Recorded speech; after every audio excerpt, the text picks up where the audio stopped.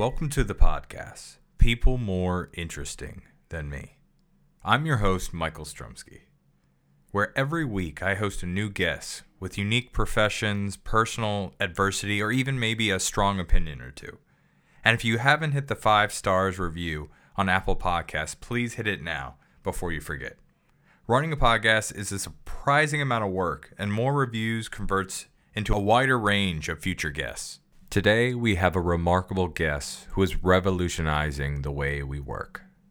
Joining us today is Dale Whelehan, the visionary founder and CEO of 4-Day Week Global.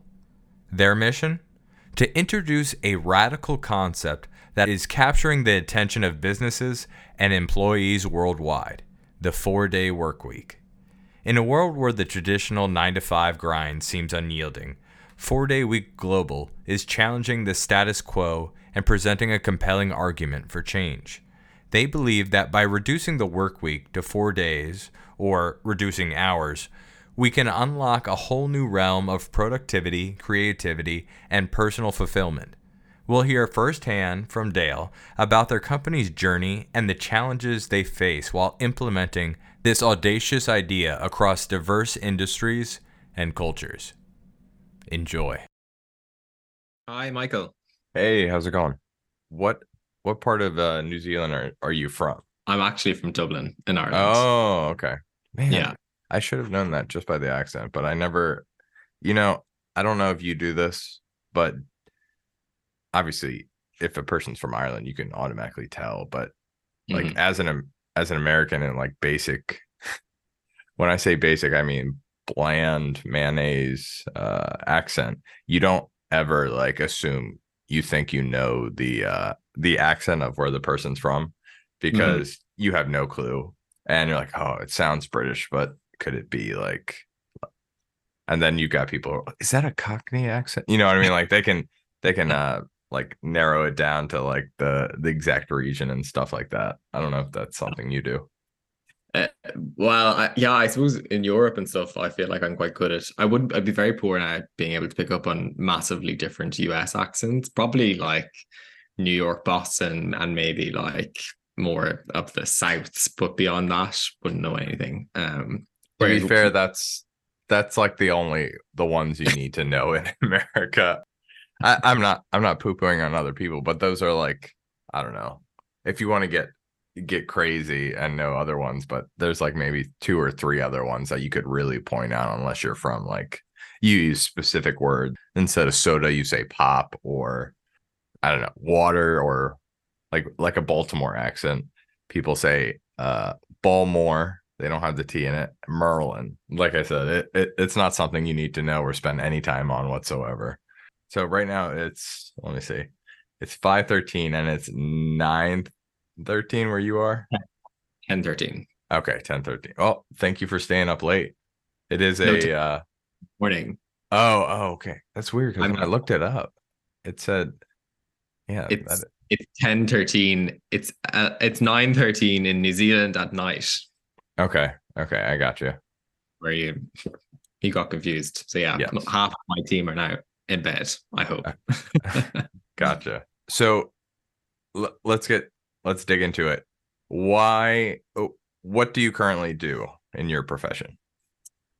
Yeah, so well, first of all, thanks again for having me on. So I am CEO of 4-Day Week Global, and we're a not-for-profit agency based out of Auckland, but have staff members across the globe in 6 different continents. And what we do is run pilot programs across different countries, evaluating the effectiveness of reduced working time on different groups of people and different continents and different countries. And as well as that, then we're trying to build a conversation more authentically around how working time has, had a massive impact on businesses and on people and society, and trying to have a more authentic conversation around, is the current ways of which we're working for us. And just to let everybody know, when he says Auckland, it's AUKLAND, not Oakland, like the California. Yeah. My best British, Auckland. Yeah. Yeah.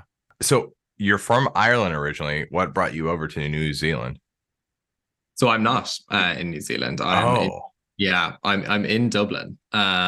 So I think one of the common misconceptions, we are a New Zealand-based company, but we are okay. completely virtual. So we have Oh, okay.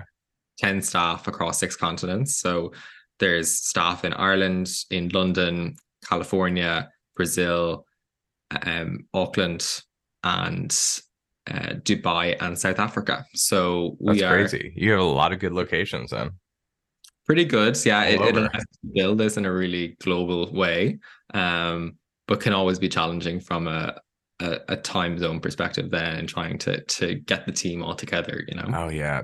I mean, with doing these interviews, it's always it, it's so funny how familiar you get with time zones, and then you're like, can I swing it like a 3 a.m. for a really good interview? What what made you get into it? Let's put it that way. Yeah, I have a bit of a colorful career. I actually originally studied physiotherapy or physical therapy, as you call it in America. You can study that as an undergraduate, so you don't have to do a doctorate. And so I practiced as a physical therapist or physiotherapist for a while, and I actually went into a PhD program then exploring sleep deprivation and fatigue on surgeons. So really off the scale, quite different to what my practical career before was that. But I always had quite a big interest in psychology and people psychology within the workplace. And what became quite apparent to me was that how work is organized and culture and training and all these sort of things feed into very toxic behaviors within professionals and their relationship to work. And so surgeons are a really extreme example of that. You know, the average working hours of surgeons are well and above beyond the majority of the workforce. I think in the US, they're mandated to work a maximum of 80 hours a week. Even the fact that that is considered a regulation, you know, necessity is insane. So I learned a huge amount over those years in my doctorate. And really at the core of it, I realized that actually well-being is what is driving a lot of the behaviors in work. So when people feel happy, you know, they tend to perform well within work. When they don't feel as happy, that's when it creates a ripple effect of incivility and poor culture within workplaces. And what often happens is when you complete a doctorate, no one thinks that you have any job experience. So I made the move to corporation. I worked in human capital consulting in Deloitte then for under 2 years, specializing in culture and behavior change. So I wanted to be able to marry some of the very theoretical background that I had before this into some more practical kind of change consulting. And I got the opportunity, I suppose, to work with public and private sector bodies and understand what drives, you know, their organization's performance and behaviors, but always, you know, wanting to get myself back into a space of focusing on well-being and focusing on real interventions that are going to make a real impact on people's well-being. So I have been volunteering with what was a small campaign at the time in Ireland for a 4-day week and providing some kind of academic support and advice on that campaign. And then a position became available to lead this 4-day week global organization, in which I applied for. And I think between my on the ground and, you know, having worked in healthcare settings, to having had a research background, to also being a person who consulted with leaders within organizations, I think that's given me a good holistic viewpoint now on how organizations are run. And so 4-day week global then I think complements all those things by bringing them all together in the auspice of reducing working time. So making sure that you're considering all those levels of the organization and how ultimately to make their well-being better. And that's across all, I guess. Well, I guess there's some stuff that you kind of have to combat if it's from my research, I guess, depending on what the field is and I guess what the region is, you kind of have to take it case by case sometimes, correct? That's what's so brilliant about this organization, is that we're not hugely prescriptive about how this should work. And as we go into new territories, we're starting to understand that country's population or that sector's relationship with working hours. So we're just after partnering with Sweden. And reduced working times have been something that have been in existence within Sweden for a long time. We always use the Nordic countries as the gold standard. Mm-hmm. And so they're actually much further along in the conversation of saying, well, we want a 4-day week. We work 35 hours. We want to get down now to staff only working Monday to Thursday or Tuesday to Friday. In other countries, then you take Ireland, the US, the UK, longer working hours are the norm. So actually, how do you get people maybe from 40 down to 32 will look very differently. So you might reduce working hours across 5 days. You might have some staff taking Monday to Thursday, others taking Tuesday to Friday. And then some might actually accrue more leave that can be taken. So our main purpose is to reduce working time. How that works will be decided by the business leaders who ultimately decide to sign on to our pilots. And we have seen so many different approaches to how that works. And I think as we go into new territories, we're starting to see bigger questions arise. So in France, for example, they're looking to increase their pension age to from 62 to 64, which would be coming more in line with the average pension age in much of Europe. But there is a lot of ongoing resentment towards that increase in pension age. So working hours is actually being very much tied up into that conversation. We've spoken to a good few ministries from Asia where birth rates are rapidly declining, and they have seen correlational data to say that longer working hours is leading to lower population rates. So could we actually stop that? If population decline is a huge issue for many economies, could something like reducing working hours actually make a drastic change in that sort of space? And similarly, one of the biggest issues we're facing in the world is the environment, and trying to make meaningful interventions that are going to rapidly decrease our carbon footprint.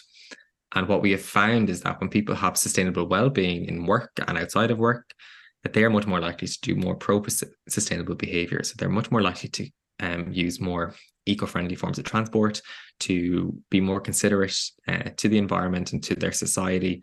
And so actually, for what scientists have been for many years saying, this does need to be led by individuals and organizations. This may be the intervention that allows, access to realizing the benefits of all those sort of other sustainable efforts. Equality is another huge one. So we have issues of gender pay gap. We have underrepresented groups within workplaces. The playing field is not level. It's the male, pale, and stale has always, thrived in the current workplace. And despite a lot of efforts, we're still not closing that equity gap within many workplaces and society. So what we've actually been able to find is that we've only looked at one spectrum of equality, and that's gender, to date, and we will go into other ones in future research. But women disproportionately benefit from a reduced working mandate. Similarly, younger men are much more likely to take on childcare or parenting responsibilities. So actually, we're finding all these newer, bigger questions that now I don't think we ever would have anticipated 12 months ago. So it's a really exciting time for the movement.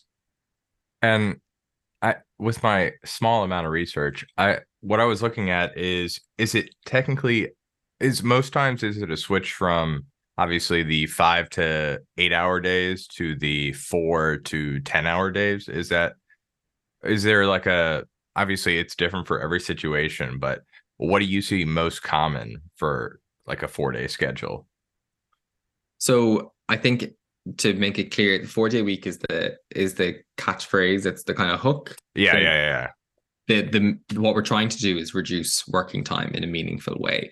And so we use a principle called 100-80-100, which is 100% pay, 80% time, 100% output.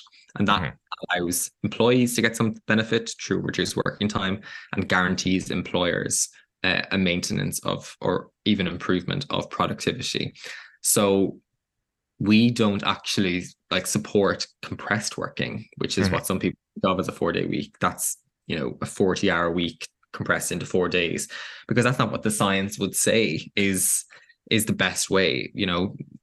Human attention, I think, is between 2.5 to 3 hours in any given day. So you're only getting about that much productivity in any given day. So why spend 7 more hours at work in that given day if it's not going to return any benefits for you? In fact, actually will probably increase your risk of burnout and inability to recharge for the next day. So what we actually do find then, if companies are trying to reduce working time, some will do what you think of as Monday to Thursday, close offices on Friday. That works really well in white collar jobs where you can package work in a deliverable format. And so something that was sent on a Friday is instead sent on a Thursday. And you improve efficiencies all throughout the week to enable that to occur. Other organizations, then, if you have a customer facing, approach, or that's an important part of your business model, you will keep the offices open 5 days a week, but you will split your staff. Some do Monday to Thursday, some will do Tuesday to Friday. So there's always someone there to answer customer queries.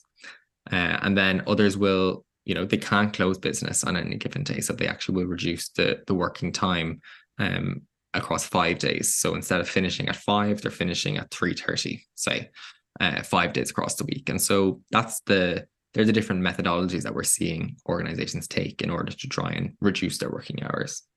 Okay. Yeah, that's much better, because what I was reading, I was like, this isn't really switching from like a the models, because in the US, there's a couple companies that I know they do that during the summer, like during the summer months, basically they're off on Fridays and they incorporate it. But I guess depending on the company, like you say, like it's a white collar company, I think it's the fact that I think the summer is the slow time for them, and they're probably in a better situation to do that. For example, when I was at university, I had the opportunity to do a schedule where it was Tuesday, Thursday classes. Like it was the perfect situation. I thought it was the perfect situation. I went in at like 7 a.m. and then I was done with my classes at 4 p.m.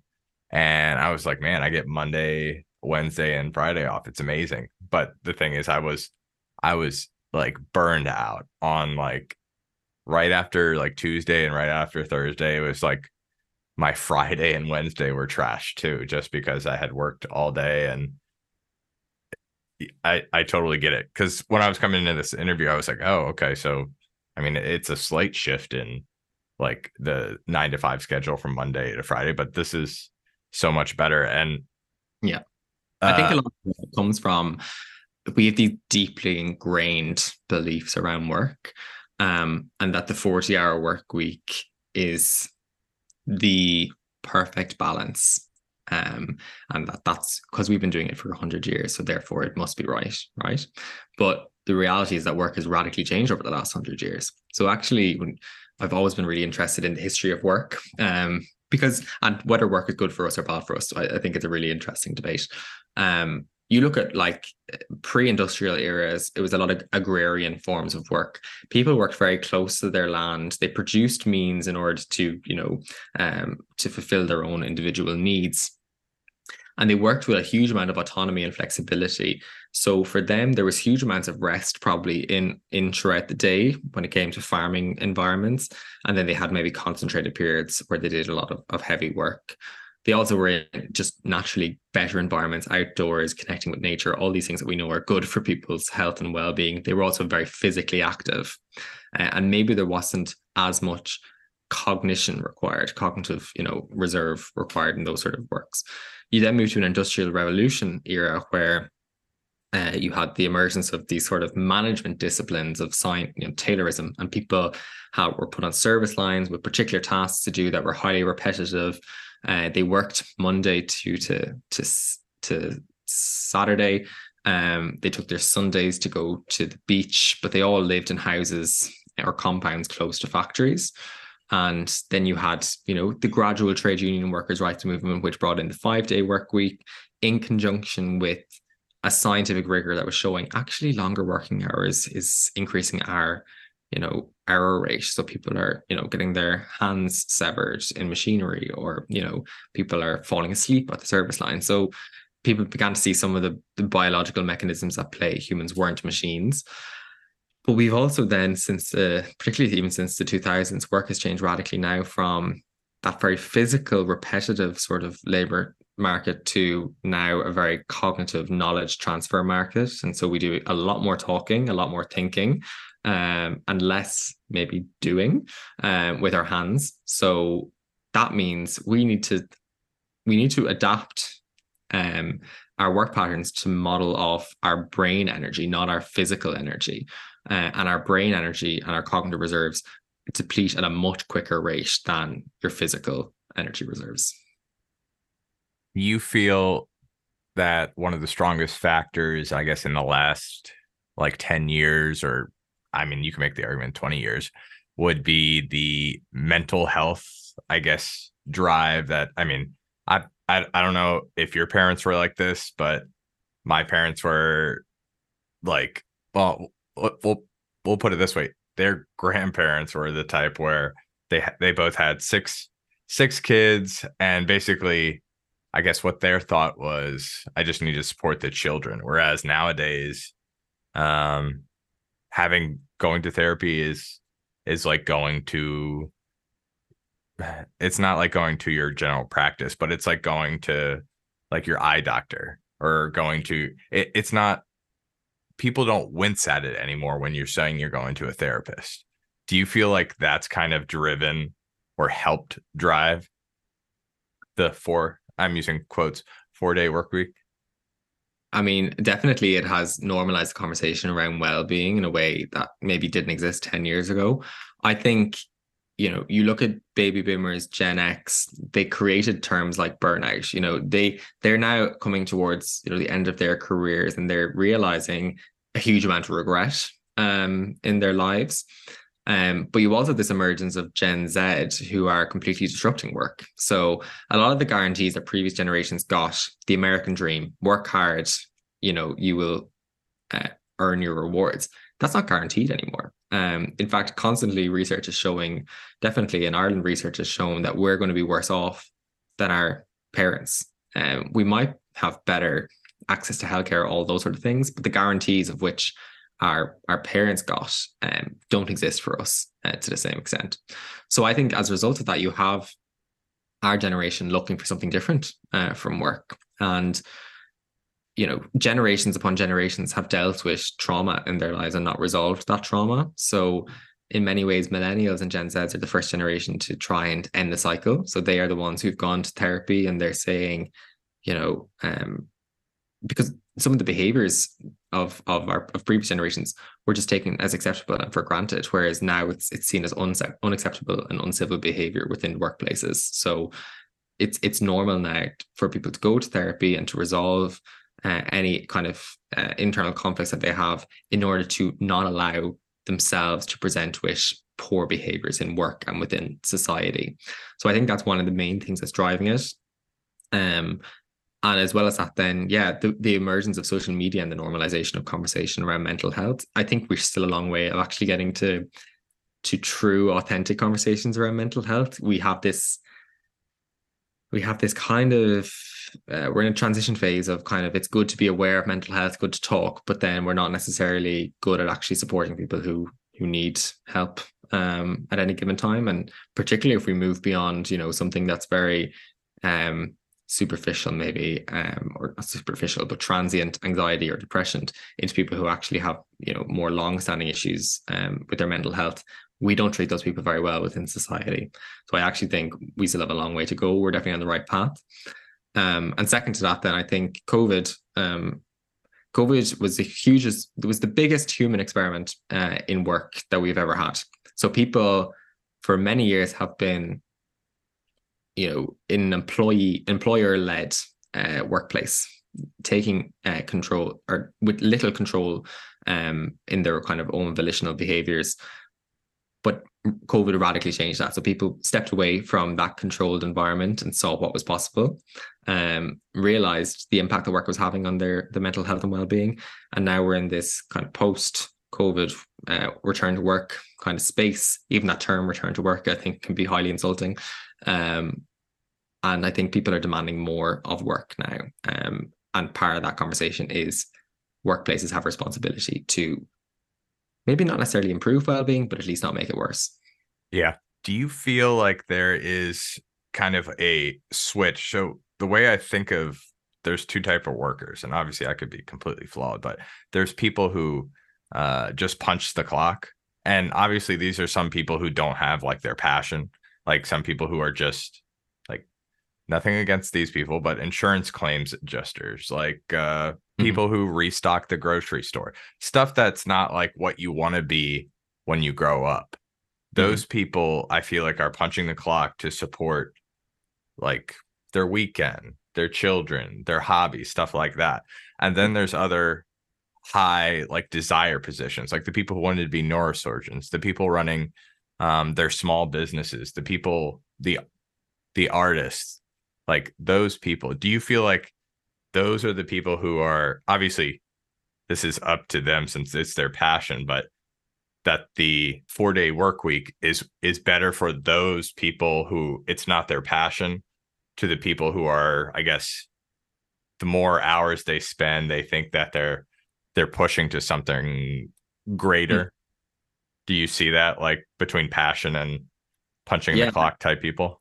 I can definitely see your thoughts process behind that. I think for me, actually, um, no, my outright answer, but for different reasons. So I think with maybe service line industry jobs where people aren't finding their passion within work, just a few different things I want to touch on there. So there's a huge discipline of positive psychology, and there's a famous academic, Mahali Csikszentmihalyi, who conceptualized this term called flow.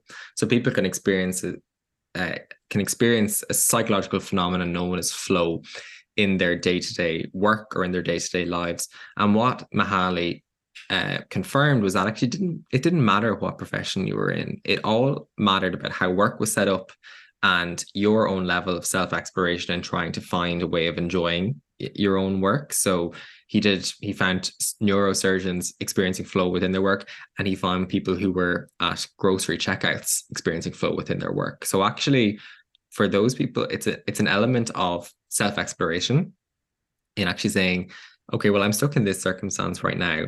What is it that what motivates me generally? What makes me happy in life? And how can I seek out those sort of experiences in my environment? Second to that, the environment needs to allow people to explore in that sort of way. So leaders within those sort of industries often struggle with motivating staff. And it's because they have this assumption that their staff are lazy, versus another theory which says their staff have motivations. I just need to tap into whatever those motivations are.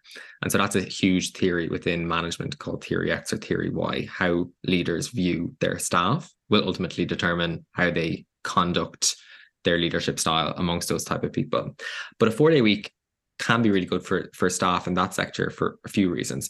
First of all, if you can't find your purpose in work, and maybe you won't, maybe it's not an easy thing to do. It requires a huge amount of self-reflection. And maybe you were in this work in order to try to get to somewhere else, or maybe work just isn't for you. It's not for everyone. Um, how do you create space outside of work then to find those moments of happiness and recovery and joy? And so there's a theory called self-determination theory, which is that intrinsic motivation within people, which is the type of motivation we all want, people doing things because they like it, is facilitated when people experience three things: autonomy, relatedness, and competency. So they feel that they have autonomy over their own behaviors. They feel that they can connect to other people, and they feel competent in what they do. When you give people more time off outside of work, first of all, they have more autonomy because they have more time.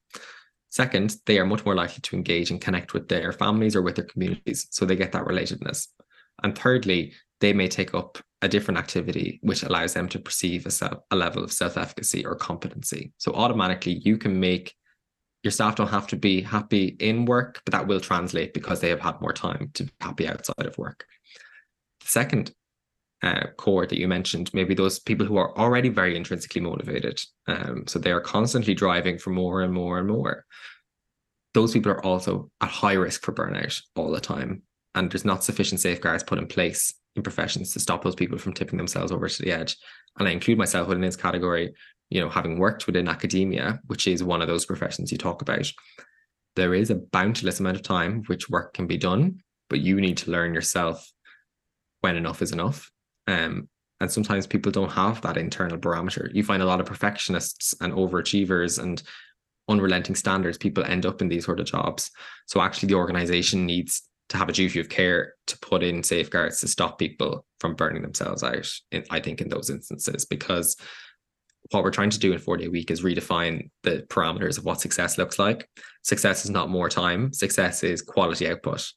And if a lot of the performance science is showing us that, you look at any elite performance industry, aviation, sport, they all factor in the importance of recovery and rest in order to get quality performance. So that's the kind of narrative we're trying to create with those sort of cohorts as well. No, that sounds good. Quick question before I move to my other one, before I forget. Do you practice what you preached? Do you try to work that? It's funny. I'm like, can he still do that? Like you said, you've got so many places around the world that you're working with. Can you still do that or try to do that? Yeah. So, and look, I think it's important that we as an organization practice what we preach. So we are, as we consult and advise companies on 4-day week, I'm also applying that to our team to say, okay, well, how do we improve our processes, our technology, our leadership, our culture, all these things that we know help facilitate reduced working time? And then we've got those added variables of being highly dispersed and high age range, 25 to 62 or 63 in age range. So you have all these variables at play, and we're constantly experimenting. We have not got it right, but we are constantly in pursuit of it. So for me, my staff all take 4-day weeks. Some weeks there are busier weeks than others, of which they will have to come and maybe work a bit longer, and then they will compensate that for in other weeks. Me personally, then I'm constantly deliberate about reducing my own working time. So if I will decline meetings, I will, offload as much of my work as I possibly can. And so actually 4-day week global stuff I can complete within 4 days because I'm extremely conscious of it. And I only do that because I've gone through the experience in the past of burning out and having to recover from that journey. It just so happened that I also took on a lecturing role in a graduate business school when I joined this organization. They happened both at the same time. So on my 5th day, I wasn't doing 4-day week global stuff, but I actually was creating lecture content and doing lecturing. So for me, that actually, that's a passion. Exactly. It was different, and it was something I really enjoyed. And it was actually recovery from the other type of work that I was doing. But actually, for the rest of the summer now, the lecturing has finished, and I am being extremely deliberate around no work on Fridays for the foreseeable, because there's no reason for me to do it. I know what I feel like when I don't do it, and I know I'm not performing to the best of my abilities. So, yeah, it's a challenge, but it requires active effort constantly, and the more I do it, the easier it's getting. Sounds great. Okay. Can you give me, if you can talk about it, your best story that you kind of changed someone who's like 40 hours is not enough in the week type person to completely seeing the light? There's been so many of them. I can't call out one example in particular, but I think you look at the more traditional sectors that have a history and culture of overworking, and I always think it's amazing when we can get them around to thinking the benefits of it. So we've had banking industries, we've had professional services, we've had sales industries, where everything is the motivation is actually driven by this competition between staff in order to produce more revenue. And so when I've seen examples of those sectors come on and say, oh, wow, the science, I get it now, the science of performance, work hard, rest, work hard, it just makes a lot more sense than be present all the time, putting in a subpar effort. And that motivates me a lot, I think. And a second one of my own passion is making this work in healthcare, because we have a huge global healthcare crisis at the moment with regards to staff shortages. So in the past, people used to just go from one healthcare setting, say in Ireland, to Australia for better working conditions. What's happening now is people are leaving healthcare altogether. So they are training up as physios and nurses and doctors, and then actually going into the private sector in professional services or wherever else. So if we don't actually train and retain enough healthcare staff, society is in a really, precarious position. So burnout has been in high existence in these sort of sectors for a long time, and it was really exacerbated by COVID. So we have been able to work with some healthcare settings, some trusts of the NHS within the UK, and also some healthcare settings in the US as well, on actually showing them, yes, you can actually do shorter working hours. And yes, while you have to provide continuity of patient care 24 hours a day, there are models that can work. And for some, that might mean hiring more staff, not denying that. But actually, when you look at the macroeconomic costs, you are saving money, because what's happening at the moment is there's not enough staff. Agency staff are having to come in to offset the minimum viable structure. Agency staff cost about 3 or 4 times as much as full-time staff. You would then have huge staff sick leave and absenteeism of current staff, particularly as the number gets lower and lower. Staff are expected to come in more and more. They're getting sick, they're leaving. So actually, I really like healthcare and figuring out how it works in healthcare, because at a very fundamental level, you're like, oh, well, it's going to cost us more. But actually, it's an investment that returns, huge benefits for the organization and its people at the end of the day. Yeah. Because the other thing I would imagine is I work at a company where I have to worry about hiring. I'm not in the hiring process, but it's more like making sure we keep good people. And the fact that if you can make it more enjoyable every week, a big thing is turnover. I mean, if I can keep these people, let's say for at least 5 years, 5 years would be amazing. And the process of finding good people and then retraining in them, and if you have to do that every, let's say, 6 months, that takes a lot of time out of a lot of people's the people who could actually be working, who've been there for longer, who know how it works. And then there's the time that took for training. So if you're able to make it like at least a little bit more enjoyable, where people see a place at the company long term and that they actually care about their workers, kind of mental health, physical health, that they're actually recovering, like you say, it makes a lot more sense. Where let's see how much, this is going to sound bad, let's see how much work we can get out of these people every week and see how long they last. They see them kind of more like you would say burnout, but more like batteries that they have to recharge when they get down to 0, rather than, let's say, 30%, which is how you're supposed to recharge batteries, not when they go all the way down to 100 or 0. But it's that leadership's assumption that people are like machines. Human energy doesn't work in that sort of way. It's not as easy as being able to plug something into a wall and recharging it in 2 hours. When people get to 0 energy, it takes a long time to recover back from that. So it's a much more sustainable way to get people,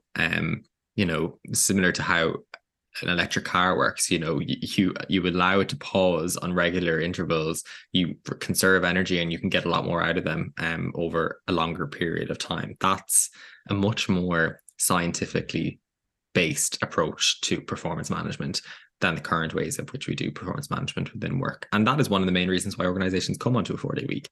The findings are becoming more and more irrefutable that retention and talent is one of the key costs for organizations at the moment.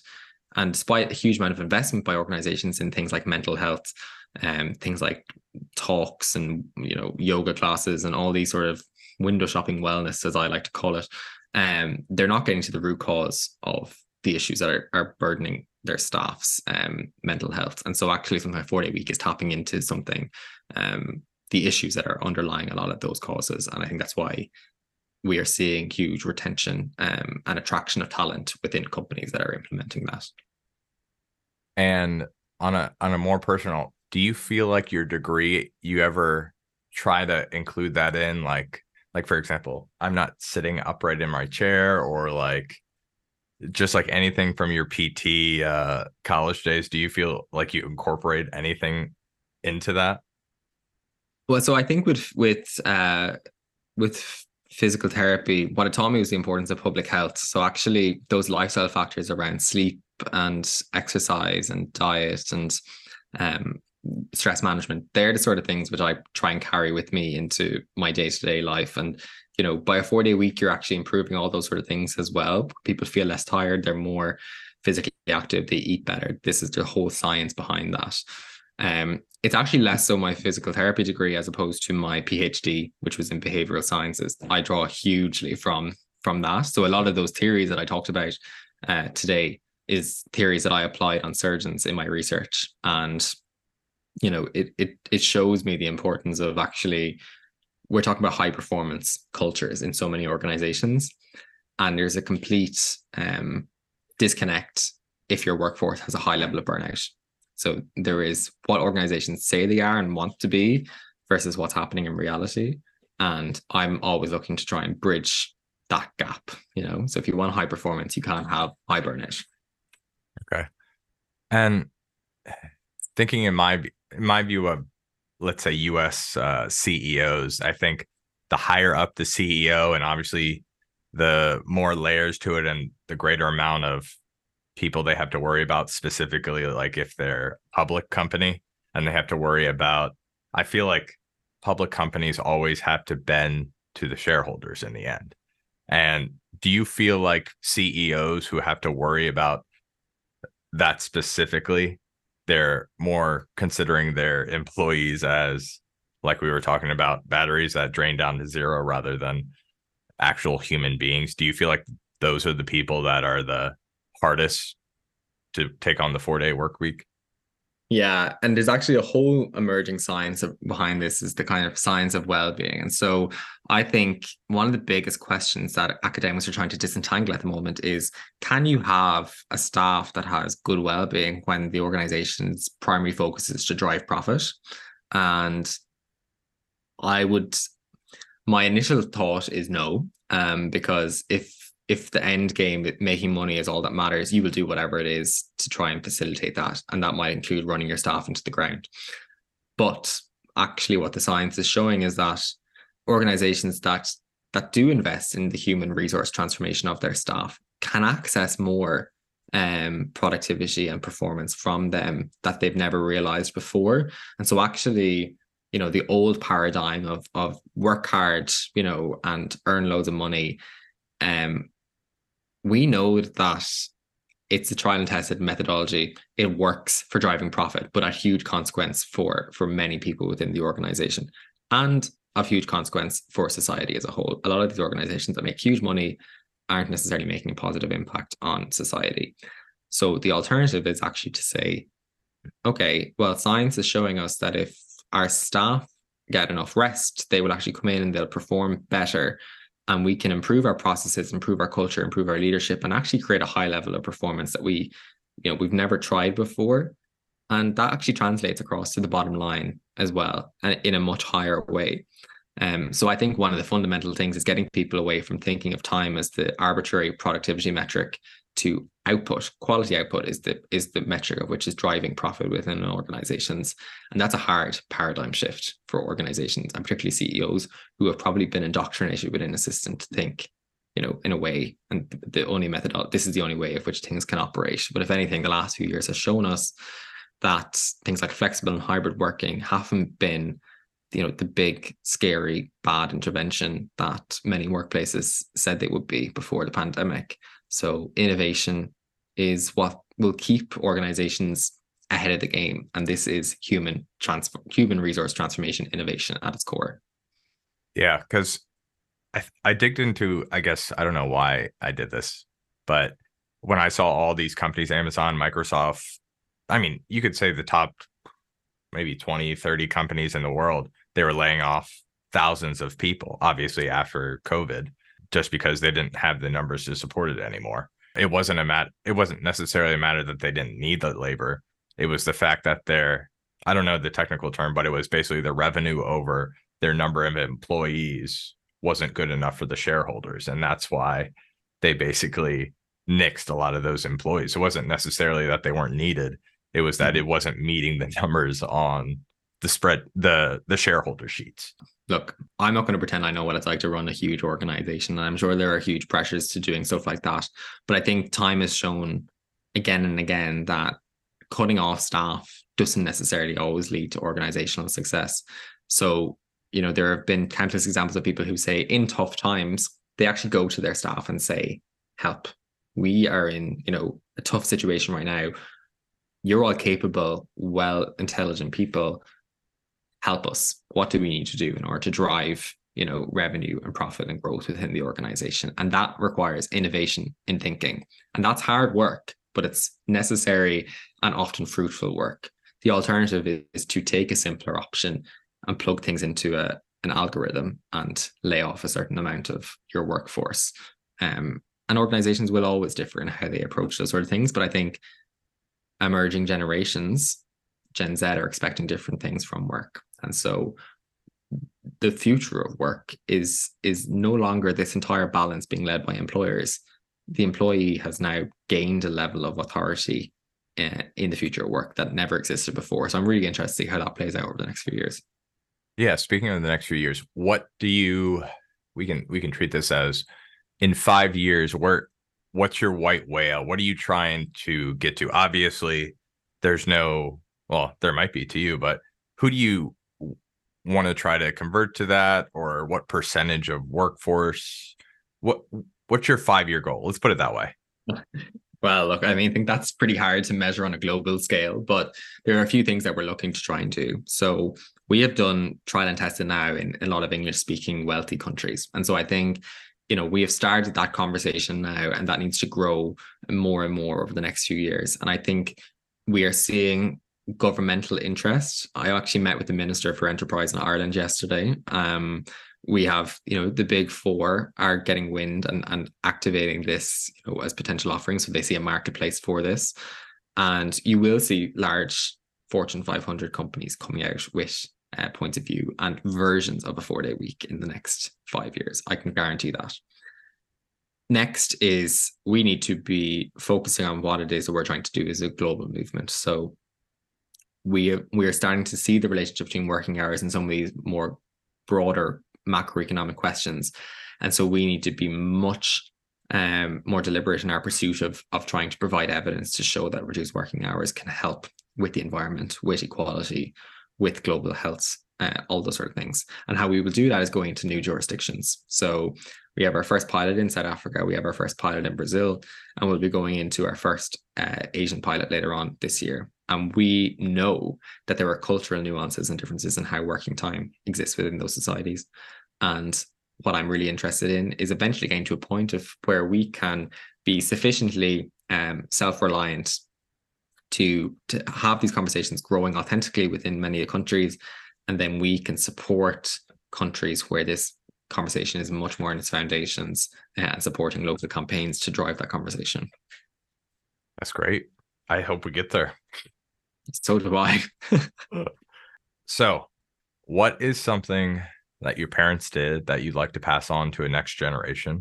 And on the other side of that, what is something that you'd want to do differently or new that your parents wouldn't necessarily have done?